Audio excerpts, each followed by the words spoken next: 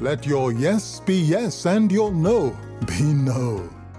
It's been said that yes and no are two important words in obtaining and maintaining personal freedom, but you have to say the one you mean. Author Peter McWilliams wrote that yes and no guard your time. Think of them as the door of your house. The open door is yes, the closed door is no. If you open the door when you really want it closed, and close the door when you really want it open, you will soon find yourself with a house full of what you do not want.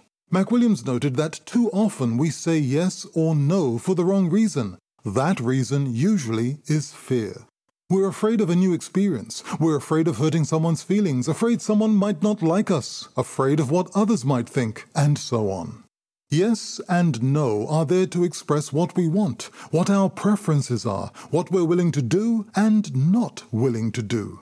So why not let your yes be yes and your no be no? Wishing you a positive and a powerful day, and thanks for listening.